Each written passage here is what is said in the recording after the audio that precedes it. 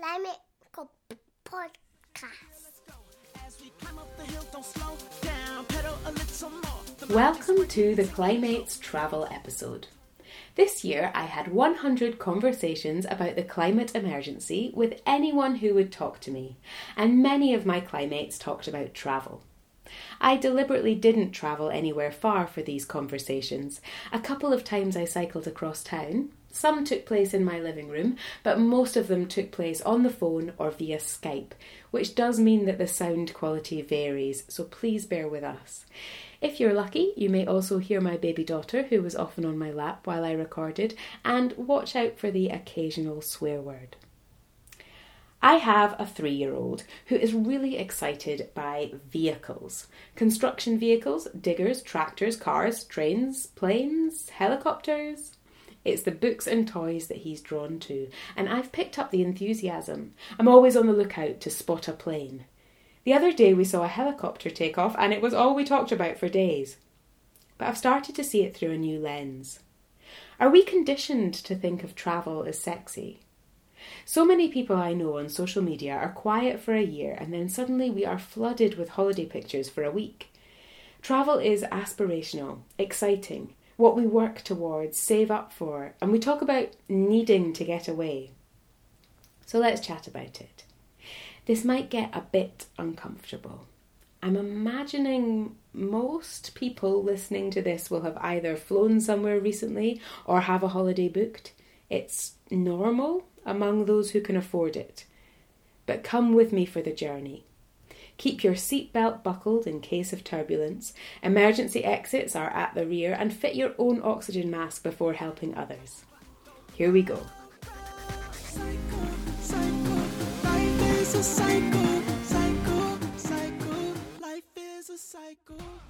Here's a clip of Lizzie, which we already played in episode 2, but I'm going to play it again because I think it's really relevant to this part of the conversation. Cars help people with mobility issues to participate fully in life, and I, for one, would like to see that protected. One of the struggles that I've had, like in the last, 5 years, is the trying to reconcile saving the planet versus accessibility needs, because I can't walk very well. I drive a lot more because I can't walk as far, and I feel really guilty about that. And then when I was using a power chair, that's using up an incredible amount of electricity. And I think there's lots of things that are disabled friendly that are environmentally unfriendly, and it's a really difficult thing to reconcile because you don't disabled people shouldn't be the first people to pay the price for saving the planet and helping with climate change, but having been through it sort of as a disabled person and as a carer of a disabled person, it's really hard to kind of work out at what point you go, well, do you know what, this person's comfort level is more important. Everybody thinks about it, and especially things like cars and energy. It's some people still need to get in cars.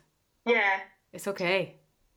And I think maybe I don't know what the answer's going to say, but a little bit more acknowledgement from both sides. So kind of less guilting of disabled people for using a car more, or, all that kind of thing.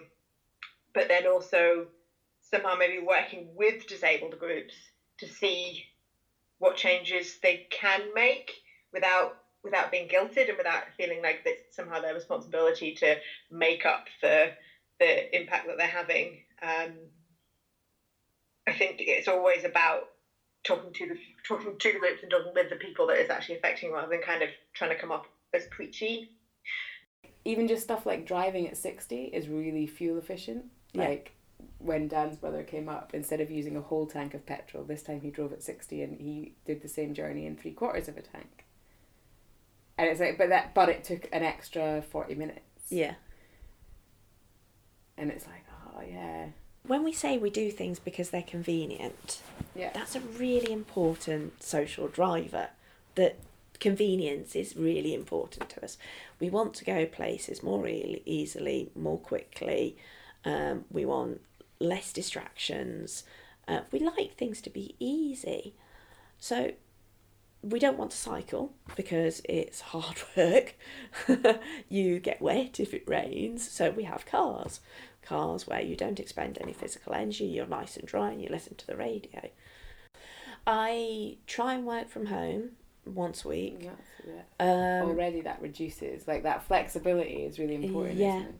But there is still a mentality in the office that, you know, you hear people say, oh, you're off tomorrow. No, I'm not off, I'm working from home. There is a difference. I'm still working, I'm just in a different physical location. Come on, guys, we work in IT. We are the champions of technology in this business. Use it. We have got so many alternatives for communication. And like we've talked about before, face-to-face communication is invaluable, especially if you're crossing any sort of cultural barriers where you need to be able to see people, to read their body language, to understand the things that perhaps language alone doesn't deliver. But if you're working with people that you know, you're working in an environment where the context of the conversations is common, you know, there's not going to be any challenging bits, then use Skype, use Teams, just use the bloody telephone. We do already have lots of solutions. Like, the solutions exist already. The bicycle's been around for 150 years. And if we just... It's not the only thing we need to do, but it's a huge starting point, is to get people out of cars, because road transport is one of the single biggest causes of pollution in the UK. In Scotland, it's 37% of carbon emissions come from transport sector, and within that, the largest mode of transport in terms of carbon emissions is road transport. So it's kind of looking at where we can have the biggest impact, and it is right now it's transport. I see so many people who just automatically assume that the easiest way to get around is just to jump in their car and drive 2 miles down the road to the shops. Because on the one hand, to a certain extent, it is the easiest way, because we've pumped huge amounts of money into our road system to make it relatively easy to get around. But for shorter journeys like that, and I think the majority of car journeys in cities are less than 3 miles, but I can't remember the exact figures. Like, for shorter journeys like that, it's not actually the easiest way to get around, it's just people's default way of getting around. Because the huge amount of congestion means that travelling around by car at the city centre is slow. It's not an easy way to get around. I don't have a car, and I kind of made the decision that I won't learn to drive or get a car unless I absolutely have to, unless it is, like, totally unavoidable. I mean, I can remember when there was a big campaign to get rid of lead out of petrol. And people said, oh, that can't be done, it can't be done. And the government said, well, we're going to do it because it's poisoning children. And so they just did it. And over, a period of about maybe 5 years, they just phased it out. They made lead petrol less available, and people got changes to their cars. And now nobody would think of putting lead in petrol. They have, Murray Car Share up here, where you can hire whatever kind of car suits your purpose. So if you've just got a wee trip to do into town, you can take an electric car, like a fully electric car. And then for other trips, longer trips, there's the hybrids and things like that you can use. But would you have it at your house, or how would you pick it up?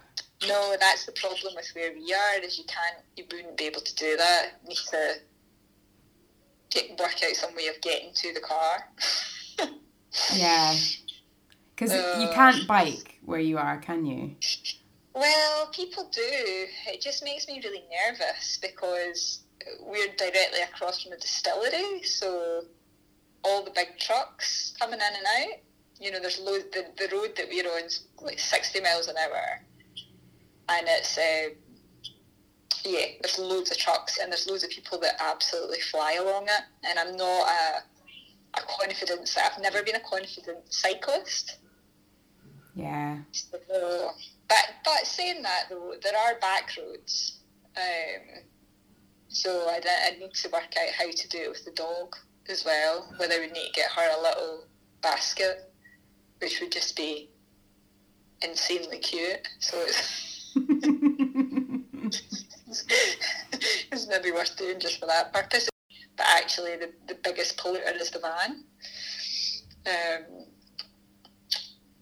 But then again, it's like, well, what we do is we use that for holidays. So we're not flying. Yeah. Does that work? We're not flying, or we're not, we're still able to go places. Don't know if it works in terms of whether it'd be better for the environment to stay in hotels than it would be to stay in a van. What's better for the environment? What is the solution for rural living? Is it that people don't live as rurally? Or that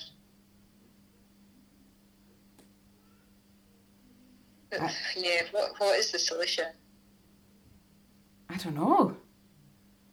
You have to have the solution, Hazel. I don't know. We're all counting on you. What is the solution for people who live rurally? I don't know if you remember the fuel strikes of about 10 years ago, where people were complaining about fuels, petrol going up, and they did sort of go slows on the motorway and things, and they blockaded refineries, and people weren't quite sure what to do, and the government sort of caved and said that the fuel price escalated the way that it increased fuel each year by a little bit, so people would know that fuel's getting more expensive. The government stopped that because it was unpopular with these people. What we need to do is to say, as a society, we will pay the price. I would accept, the price of petrol going up to, say, three quid a litre, and or better still, put up, say, 20p a litre per year, from now on. So say, really, you've got to think twice about getting a car, and if you do, you're going to get a smaller and more fuel-efficient car. I keep thinking about the warnings on cigarette packets. So the prices of cigarettes did go up, but there was also massive public campaigns about, with sort of horrifying pictures and statistics that people didn't know, and kind of the truth about smoking. And it's still the case that some people do choose to smoke, but on the whole, it's not just accepted as part of our society anymore. It's not, people don't do it in offices, and they don't do it on buses. And I just kind of think with fuel, I wonder if it's something like that. And I wonder if you think having warnings on petrol stations about air pollution. I read the other day that 5 times as many people die from air pollution related illnesses as die in car accidents, for example, which I didn't know until I read that. And I'm, I find that quite shocking. And if I saw something like that as I was filling my car up, I might think, maybe I should find a different route. I think the thing is, smoking is a good example, because I remember very young anti-smoking campaigns, and when I was at school, I think about 50% of the population smoked. I had lots of friends who smoked when I was younger, and now honestly I've got a tiny number of my friends smoke. The campaign against smoking really only took off when people became aware of the dangers of secondhand smoke. And when suddenly it wasn't about your freedom to smoke, but basically my freedom to not get cancer from your smoke, that then it became a big thing. Because then I was now in a position of basically saying, no, sorry, you can't smoke around me because you are going to give me cancer. You are fully in your own rights to give yourself cancer, but you have no right to give it to other people. Mm-hmm. So if you're going to smoke, you have to go outside. Yeah. And until we get to that point, until we get to the point where I, as someone who no longer owns a car and will only use a car when I have to because there's no other way of doing it, can turn around to all the residents on my street who basically are lined up on either side with their resident parking permits. And it's only when I can turn around to them and say, no, you have what you are doing is destroying my planet. You don't have the right to do that. I mean, if you think about places like places in Belgium where and Holland where cars are not allowed in the city at all. Like some exceptions for blue badge holders. Absolutely, there's always going to be exceptions for blue badge holders. Yeah. But by the same token, that doesn't mean they need to own a car. That's true. I mean, they could taxi. They could taxi it. They could, if we didn't have to make all the provisions we do for car owners, you could actually have a fleet of blue badge things that are available, like Uber, for heaven's sake. Just call one up. I mean, and make it available for free. Yeah. So there's always ways around it. We are going to have to change the system such that we are not dependent on individuals owning cars for things to happen. So that village shops that have closed down need to come back. More local kind of shops that don't require or that aren't dependent on vast distribution networks with huge warehouses, all of that kind of stuff. Much more locally grown, locally sold, locally purchased stuff. We've made the car this great symbol of individualism and freedom. We've made it a rite of passage, getting your license. It's now sort of like we've made it a point of equality. Women being able to drive. You can look at what's taking place in Saudi Arabia, the right for women to drive themselves. If we really wanted to be radical, if you wanted to be radical socialists and drive a radical agenda, you do what Extreme Rebellion are doing and basically shut down London, or you'd go around and on every single car, you'd slap a sticker or paint on it that basically said climate traitor on it, and you basically get people thinking that I can't drive my car anymore. It's got to be that, right? You've got to find people who are willing to make enemies and make people feel uncomfortable, and I don't see that. I don't, even amongst the most radical. I mean, even amongst Extinction Rebellion, I don't see them wanting to turn.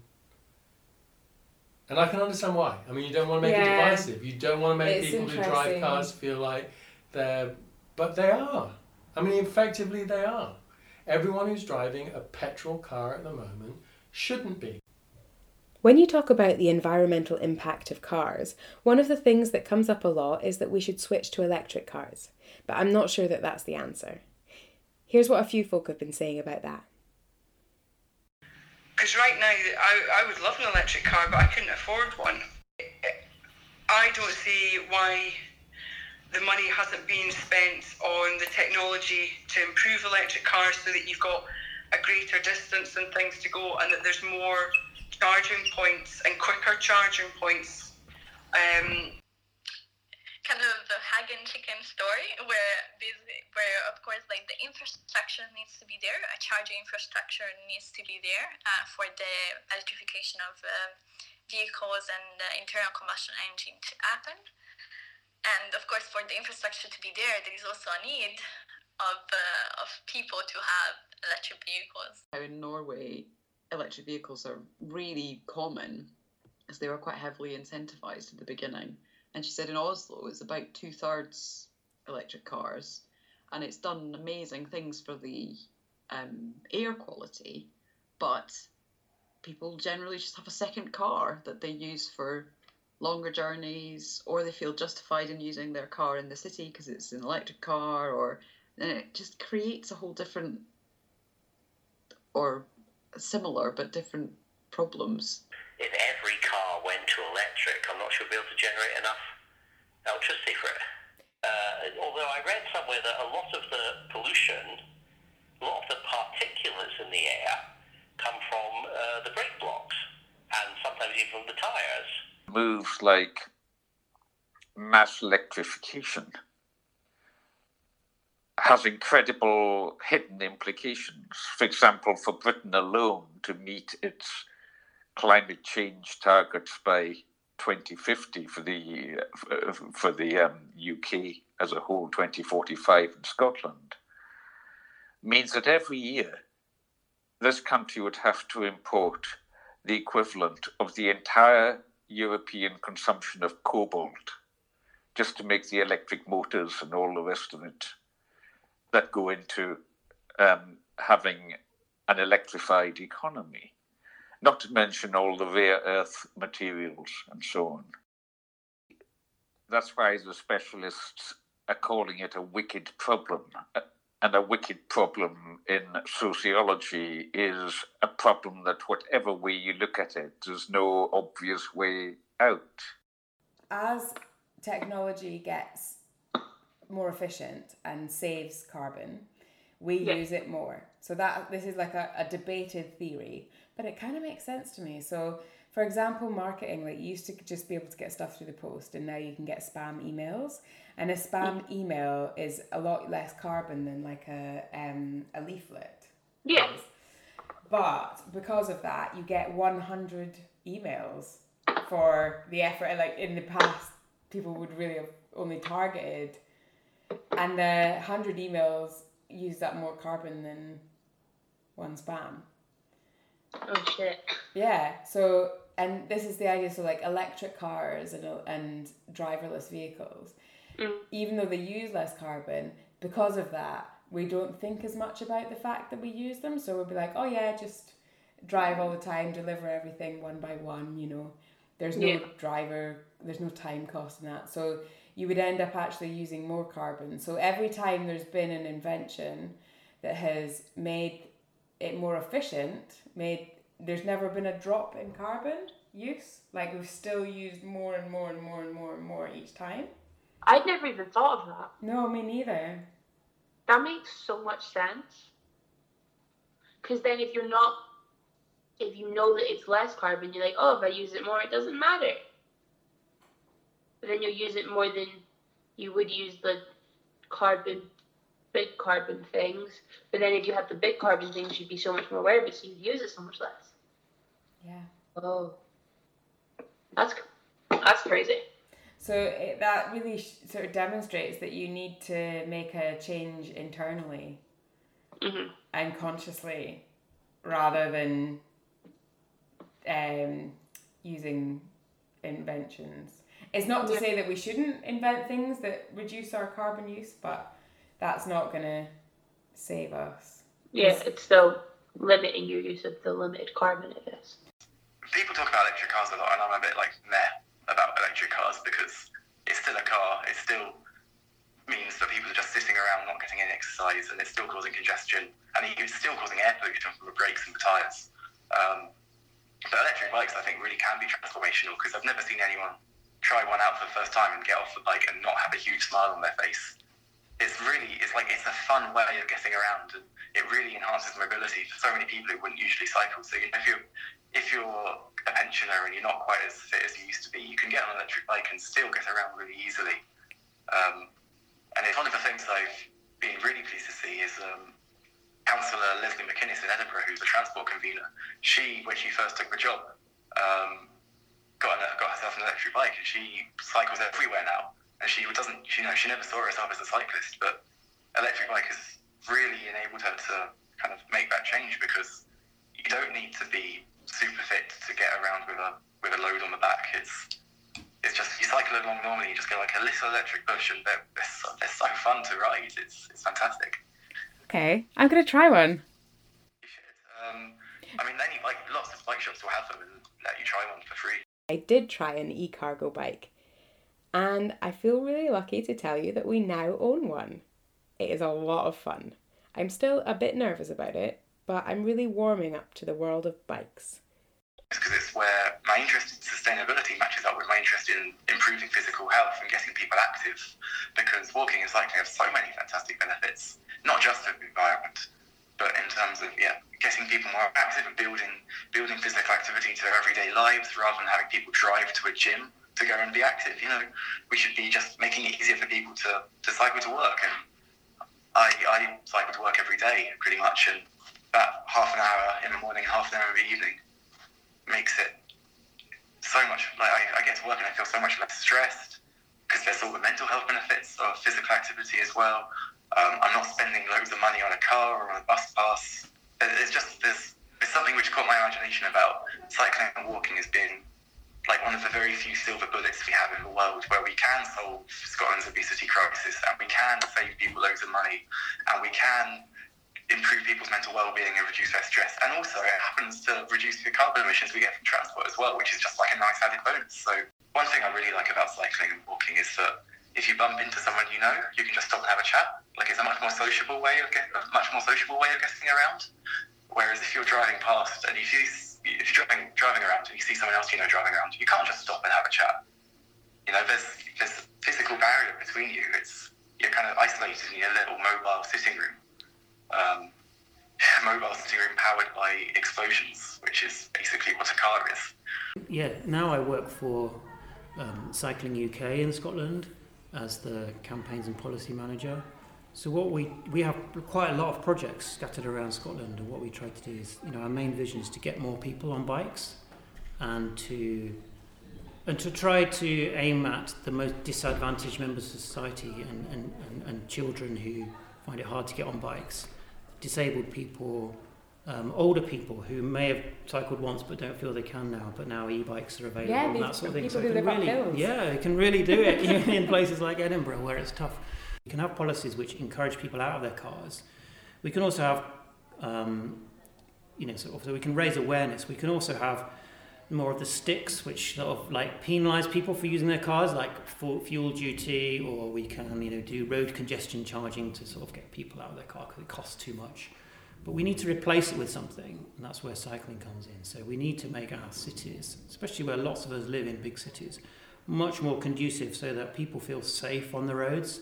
That's the sort of thing that we want to do. So at the moment, there's so much traffic and congestion that even the thought of getting on your bike and cycling into town can feel very daunting for a lot of people. Especially with kids. Yeah. So we need those roads to become safe spaces and segregated for cycling, and we need more bus lanes. And we need better bus systems. And Edinburgh's fantastic, it's got a good bus system, but Glasgow's pretty terrible, but it has a good train system. Yeah. So we need to get all of those things right. We need to redesign our centres, and we need to redesign our cities, much less focused on cars, but more on people walking, cycling, public transport. And then, if we do that, then society can, as well as using,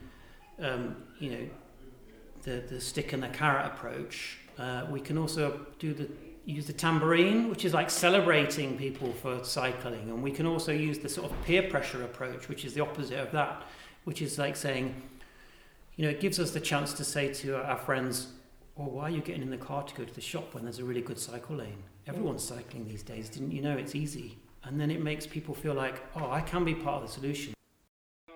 So I try to lead by example, and I cycle mainly to school, and I'm very visible about cycling to school, and I talk to kids about it. I've been cycling everywhere. It's been so much fun. Yeah, good. I just I don't know, something shifted in my brain where I was like, you just need to put in the effort to be a bit more bold about going out when it's raining, because it's going to be winter soon, and you need to get used to it cycling in the rain before it's also really, really cold and dark. And so the last month and a half of just everywhere I've needed to go, I've cycled pretty much. And I also was lucky because I was working in the same place for 3 weeks in a row. So I was able to work out a route and then know how to get there. And even on the days when it was absolutely peeing down with rain, I just put on my waterproof trousers and I went on my bike anyway, and I felt really proud of myself. Yeah, I think it's been really good getting bolder about cycling on the roads for me. Feeling more confident.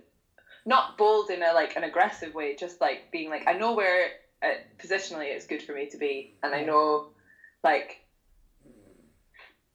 what my rights are as a cyclist. Yeah. And I'm not aggressive, and I'm not rude about it. And actually, a lot of the time, I'm also thinking if I was in a car, what's clearest to me? That thing where you go through somewhere and you're actually there's not enough room for a car to overtake me, so I'm just going to go in the middle of the road, so that the car doesn't have to do that thing of could I get past, could I not get past? It's no, you can't get past. I've made that decision for us. and I'm going to pull back in as soon as I can, but right now you can't get past me, and neither of us need to worry about that. I've made that decision, like, so just don't bother. I'm in the middle of the road. If you try and go past me, you will knock me over. And that's been really, I don't know, there's something really empowering, because it also feels like it's not an aggressive move towards a driver, it's just a clear signal of, like, I'm going to move back in once there's space. Mm-hmm. And, like, I know that as a, like, if I was in the car, I would feel put at ease by that. Yeah. I'd be like, that person knows what they're doing, they're confident, and I will wait until they get, like, you know, I feel like there's something, it's about being considerate on all. I've been out on a couple of, like, Saturday morning led rides, and it means that somebody at the front is super confident about where to position themselves on the road.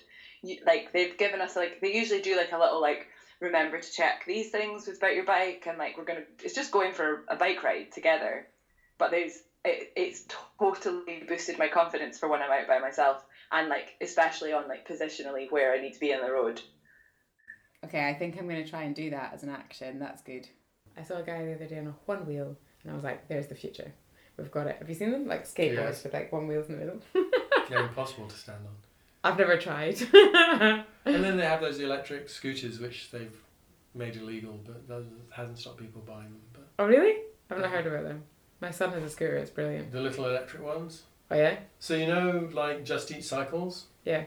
So in the States, this is like all over the States, they have electric scooters instead, which are rented just like Just Eats, so that you don't own them, you just rent them.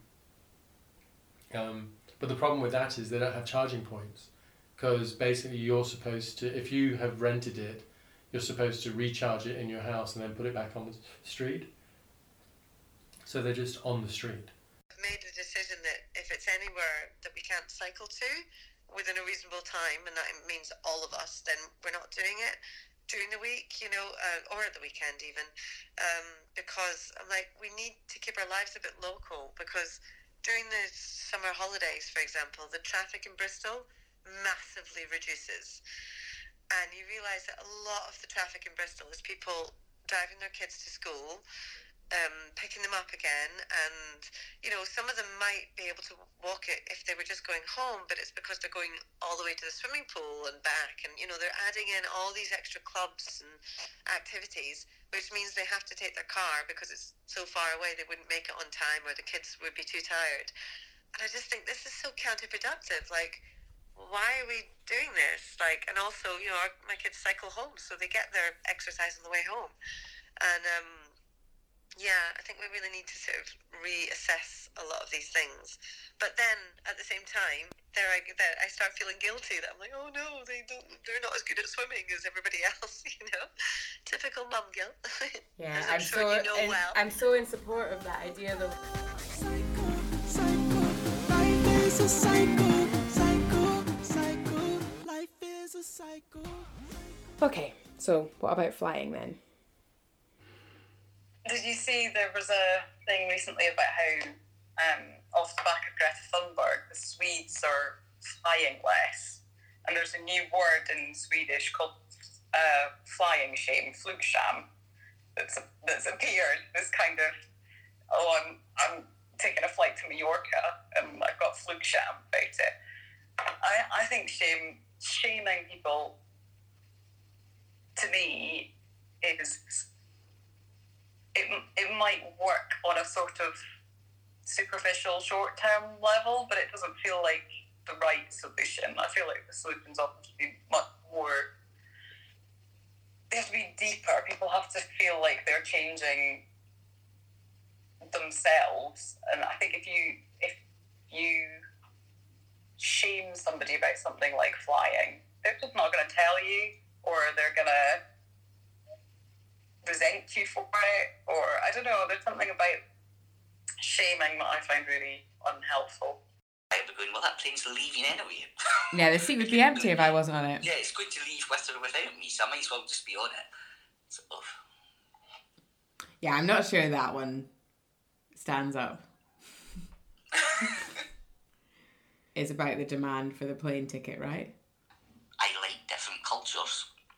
So, like, I like to go to somewhere where I don't know, like, where I can try different foods and, like, like people behave completely differently, and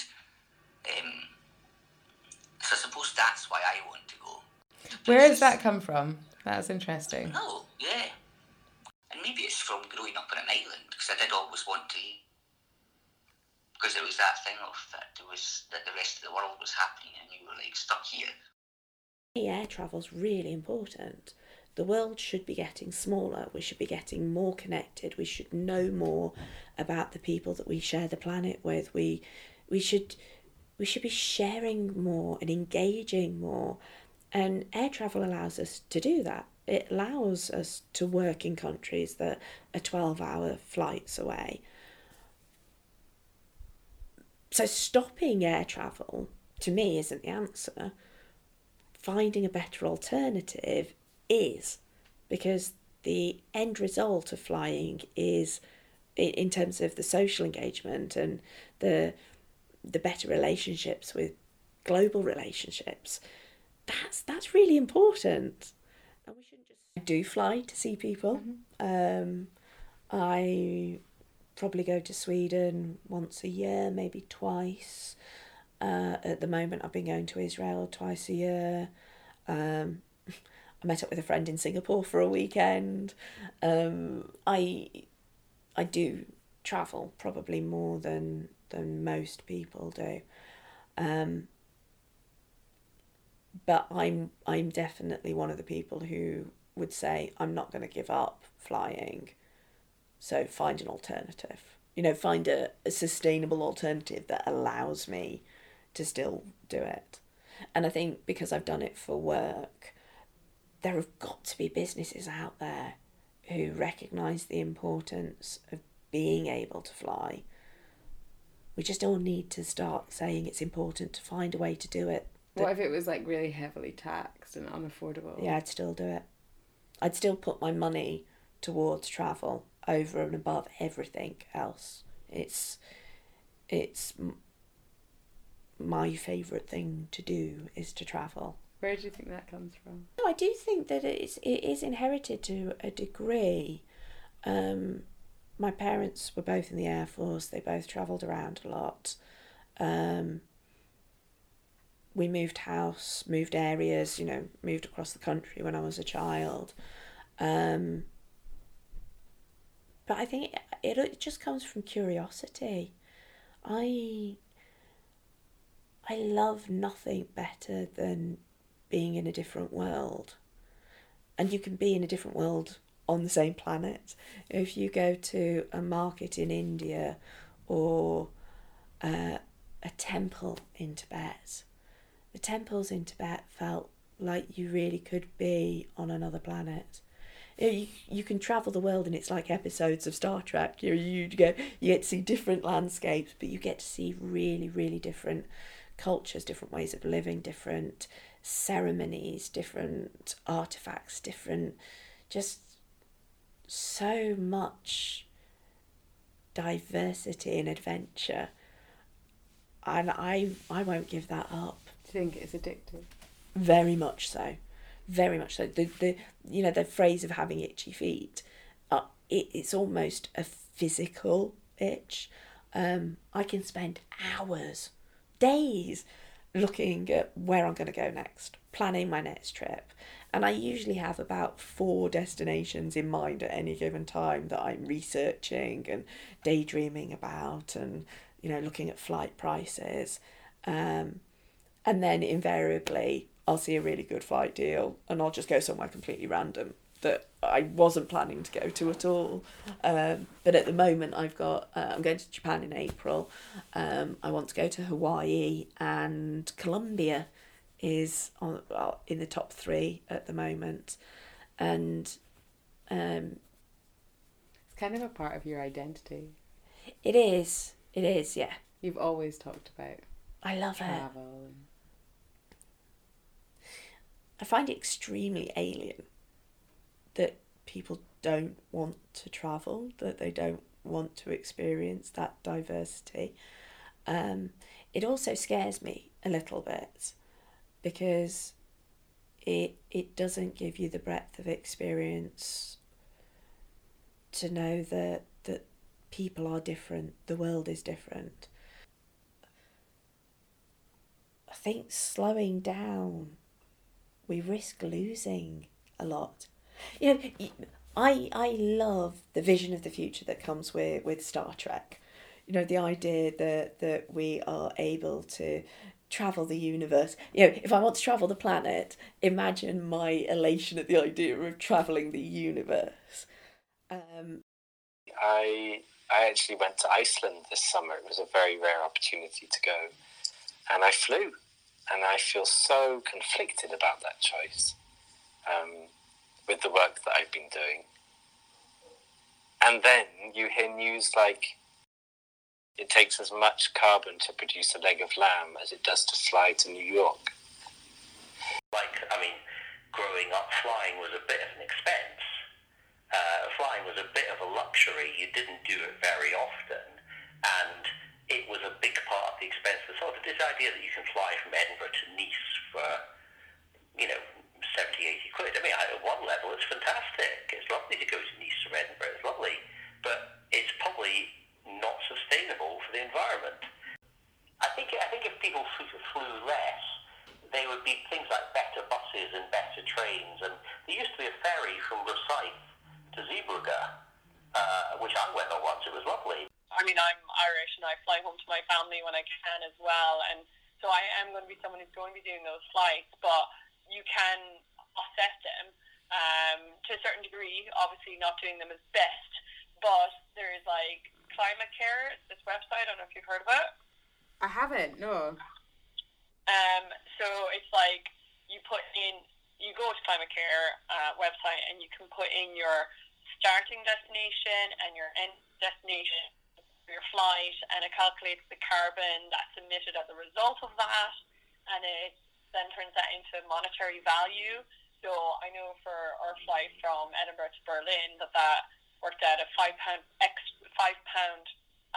person in terms of our carbon emissions, and then it gives you this whole raft of suggestions as to what to do with that £5. So now you know that it's £5, but what can you do to reduce your carbon output? And it's like they've got all these like grassroots kind of environmental projects in different parts of the world where you can put the £5 into that, so it would help maybe make a village in some part of the world more like get more solar panels, or I can't remember half of them, but there was just so many suggestions. And you could literally donate your money directly via them, and their money goes into all these good projects, basically. That sounds great. Like, that sounds really good. £5 really isn't very much, though. I'm surprised that it's so low. Yeah, I was relieved, to be honest. I was like, well, I'm going to do this from now on, but I hope it's not too much. But that's because it was a short flight, I suppose. It just worries me, though, that people will then just do it without thinking, and we do have to radically reduce the amount of flights we take. That has to happen. I was chatting with my cousin yesterday, and her mum's not very well, and her mum lives in France, and for the last 10 years she's been like, I've only taken one flight a year, and already this year she's flown to France and she's going to go again next week. And it's like, well, yeah, of course, and I'm not gonna, like, there's a line as well of like being like, yeah, that you don't know how much time you've got left to be able to go and do that, so you can't wait another year to do another flight. When we say air transportation needs to be severely curbed, what does that actually mean? Well, it doesn't mean that you need to not go on your one annual holiday. What it means is that the 17% of people who are responsible for 90% of flights, the real frequent flyers, need to find another way of doing that. Is that seat that takes one of my company's employees down to Africa really anything to do with my personal carbon footprint? I don't know. Yeah. Do you see what I mean? Absolutely. It's really complicated, isn't it? Brilliant.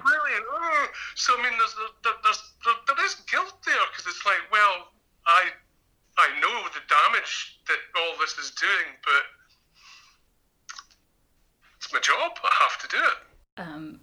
to get my organisation to commit to a no-fly policy, which I think is going to be an uphill struggle. Yeah. Like, how much flying do they do? Well, most people don't do any, but the Scotland director flies to London like every other week. Really? Yeah. What? I know, which really, really, outrageous. really enrages me, because I'm like, it's the same time as getting the train. Like, even fly free for a year? Yeah, and then definitely. you would see whether you really needed to or not? Yeah. Or like taking the money you would have spent on flying and investing in better video conferencing. In my organisation, everyone's like, oh, you should go down to London because it's so much better to meet people in person. And it's like, yes, it is, but we need to move away from that kind of avenue of thought and just learn to interact better over the internet. Like, I think there's, in terms of like holidays, there's definitely a kind of addiction to going somewhere far away. I even think with work though, it's people like, and they do all the frequent flyer stuff. Oh, and yeah, it's gross. It is, and I think people feel important because they're flying, and That's they feel, like it. Certainly, when I was like looking at careers and things, it was definitely a real perk if you got to travel a lot, even if it's just to London, and if you got to travel comfortably. Your company was spending money on you. You were one of the important people that gets to jet set around, and it was sexy, and yeah. Mm-hmm. But then I wonder why there's this like attitude that flying is getting around comfortably when most of the time. I mean, I think flying's grim. It's awful. Airports are the worst places in the world. Yeah, it's true. They're horrific. There's a conference that I was accepted to present in Austria. And the folks there said, if you're willing, we'd really appreciate for you to stay in your home country and then give your presentation virtually, which a lot of people have agreed to. And I'm going to do that just through like FaceTime or whatever, so that it'll use less of the fuel and all the resources for hotel stays and ground transportation and food and all that over there. So yeah, I'm just, sort of a hodgepodge of willingness to adapt. Cool. Like, and that, I feel like that is the answer at this point. But like, sort of had to like craft an email being like, this looks like an amazing opportunity, but at the moment I can't justify the environmental impact of flying. I've recently taken a really long haul flight and I feel awful about it, and like I can't willingly choose to try and do that again at the moment. And I think it's about trying to sort of like not like do that and not be judgmental about it, because I don't think that's helpful either. What I find so important, and the reason I still travel and I still fly in my work, because I get invited to do things internationally, and I choose to fly in order that I can do that, because to travel by train or whatever would be more wear and tear than I would be able to sustain on an ongoing basis. The reason I do that is that the personal connection is so important. You can connect so far over the internet in an impersonal way, but actually being with a person, being sensitive to their body language, being sensitive to the nuances in their face, to being sensitive to the ways in which you can be moved to speak to their condition is hugely important. So don't underestimate those small gatherings late at night in a storytelling session. And I actually think that is a huge part of what people need to overcome consumerism, that they need to reconnect with real presence, real community one with another. I have done all these things, so for me to tell people, oh, you shouldn't fly to, I don't know, the Far East or something, when they say, well, you've done it quite a few times, so why shouldn't I do it? And I'm well aware you can come across as a bit hypocritical about it. I mean, now I'm very happy to travel for a lot of my time, happy to travel in Britain. I think there's amazing things to see in Britain. But, if I only had 2 weeks a year, I might want to go somewhere for a bit more sun, or if I've never been to these places before. I mean, probably most people remember their first foreign holiday as really exciting, and I think travel does broaden the mind. where they want to tax flying, or tax frequent flyers. So the more flights you make, the more you pay. Which sounds like a really good idea, they're saying. But then what they also want to do is use some of that money to make the first flight for people with less money more affordable. So it's all tied up. It's not completely about the environment. It's about their attack on rich people. And so it's almost like slightly counterproductive, those two things. There's no tax on airplane fuel. There's no VAT on ticket sales.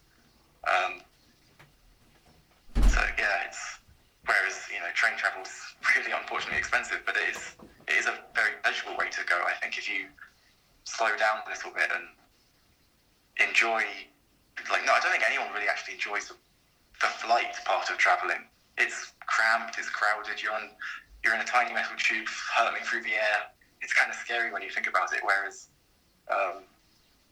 train travel is a bit slower, but I think much more enjoyable because you can relax. You get to see the views as you kind of trundle through the countryside. If you think about it as part of a holiday, I think it can be very enjoyable. So if bikes are the alternative to cars, what's the alternative to flying? Well, because I was talking to my mum about this 3 days ago, because I was booking tickets to go see my granny in London, or in Hastings, and we were talking about if it made more sense for me to get the train or to fly, because obviously flying to London is so much cheaper and faster, but then we both came to the decision that I don't need to fly, I can just get the train. It's so much better for the environment, and we both came to the conclusion that if there's no point in flying if you can get a train there, we don't think, because the only times that we fly is when we go to Canada, because there's no other way of getting there, I don't think. I mean, maybe you could get a boat, but that would take 3 months. Yeah, I mean, it's double the price, but I don't really. Yeah, because I think it's £20 if you fly to London, and then £20 to fly back, so that's £40. And mine was only £88 for a return to London, but that's only because I have a rail card, so it would probably be more expensive. I'm going to visit some friends in Exeter next month, and there's 5 of us travelling from Scotland, and everyone else is flying. And I was I just can't do it. I just I'm not willing to. But then I'm paying basically £150 more than everyone else to get there because I'm getting the train. Yeah. That's so stupid. I was oh cool, I'm not gonna I'm not gonna do it. I'm gonna just have less money when we're there, and I'm gonna save a bit more in the lead up to it because that feels important. But it shouldn't be more expensive to do the thing that's flying just shouldn't be that cheap. It just is wrong. Trains shouldn't be that expensive, but there should be a tax on the fact that it's really damaging. Yeah, I really hope that if we had this conversation in 5 years, you'd be remember that was mad, because that's not going to be the situation anymore. To go over and see Meghan in Ireland. Uh-huh. And I'm how could I do that in a way that's not flying? And really the only other option is to go down to Stranraer and get the ferry. The ferry is totally grand. Yeah. It's just that it's so far down the country, and it's not in terms of where I am. Yeah. It's just the absolute opposite end of the country. Basically 2 days to get there and 2 days back. And if it's a 2-day trip, then that turns it into a week. Yeah. So, and I don't have a week. So I'm well, how could I do that? And then you balance it up. It's well, how important is it as a trip? And it was Meghan's 40th birthday just there, and she's also just had a baby. When we just don't see people, then that is maybe what we have to do. At the moment, we have a choice A lot of people are like, no, there's no choice. We should not be doing this kind of travel. Whereas other people are like, well, we're not there yet. Yeah. That all travel of that sort should be banned. So I think that's part of it, is because there is the choice. It's like, oh, it'd just be nice to see her in person, I suppose, because it's like that. Even you could set up a kind of Skype evening. Yeah. Sit and have the chats and things like that. So, but it's not the same. Even a ferry from Glasgow, And there used to be a ferry from Glasgow. Yeah. It was stopped. That would be totally doable. Maybe I should campaign for that. Yeah. Or a sailboat. That's even cleaner, isn't it? Canoe. Just canoe. I could canoe from here, actually. Did I talk to you about my current catchphrase that I'm trying to have more awareness of? They're like, do less, do it slower. You didn't. Tell me more about that. That it's just that. Do less, do it slower. So just that. I mean, I think also you could add on do it better, but I don't think you need to say that, because I think inherently if you do less things and you do them slower, probably will be better. I like it. Yeah. It's good. It sounds quite negative, but I think it isn't. I think it's a really positive thing. I think it's sort of,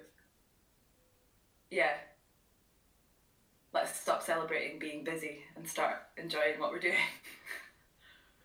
Yeah. Some days I find that easier than others. Yeah, absolutely. I love being busy. Being busy is one of my top things that I do. I'm really busy. I love being busy. But also, make yourself busy with things that are not just about churning things out. So I'll maybe see you at a local campsite or a cool family holiday that we can all do by train. All suggestions welcome. And I'll be looking to work locally, virtually, simply, and meaningfully. We're all going to improve our cycling confidence in my family. And I think we need to talk and think more about this. The next episode is slick. It's all about oil, power, carbon capture. I hope you can join us. I was fracking oil wells in the middle of the North Sea in the early 80s. You want to change the world, you can't stand by. Thank you to all my climates.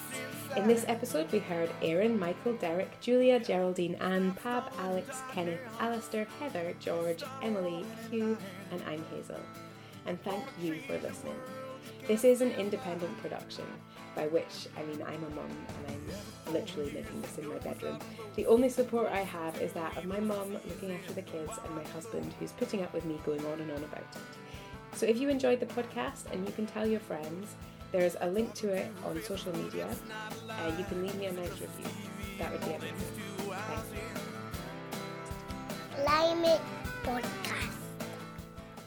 That was good.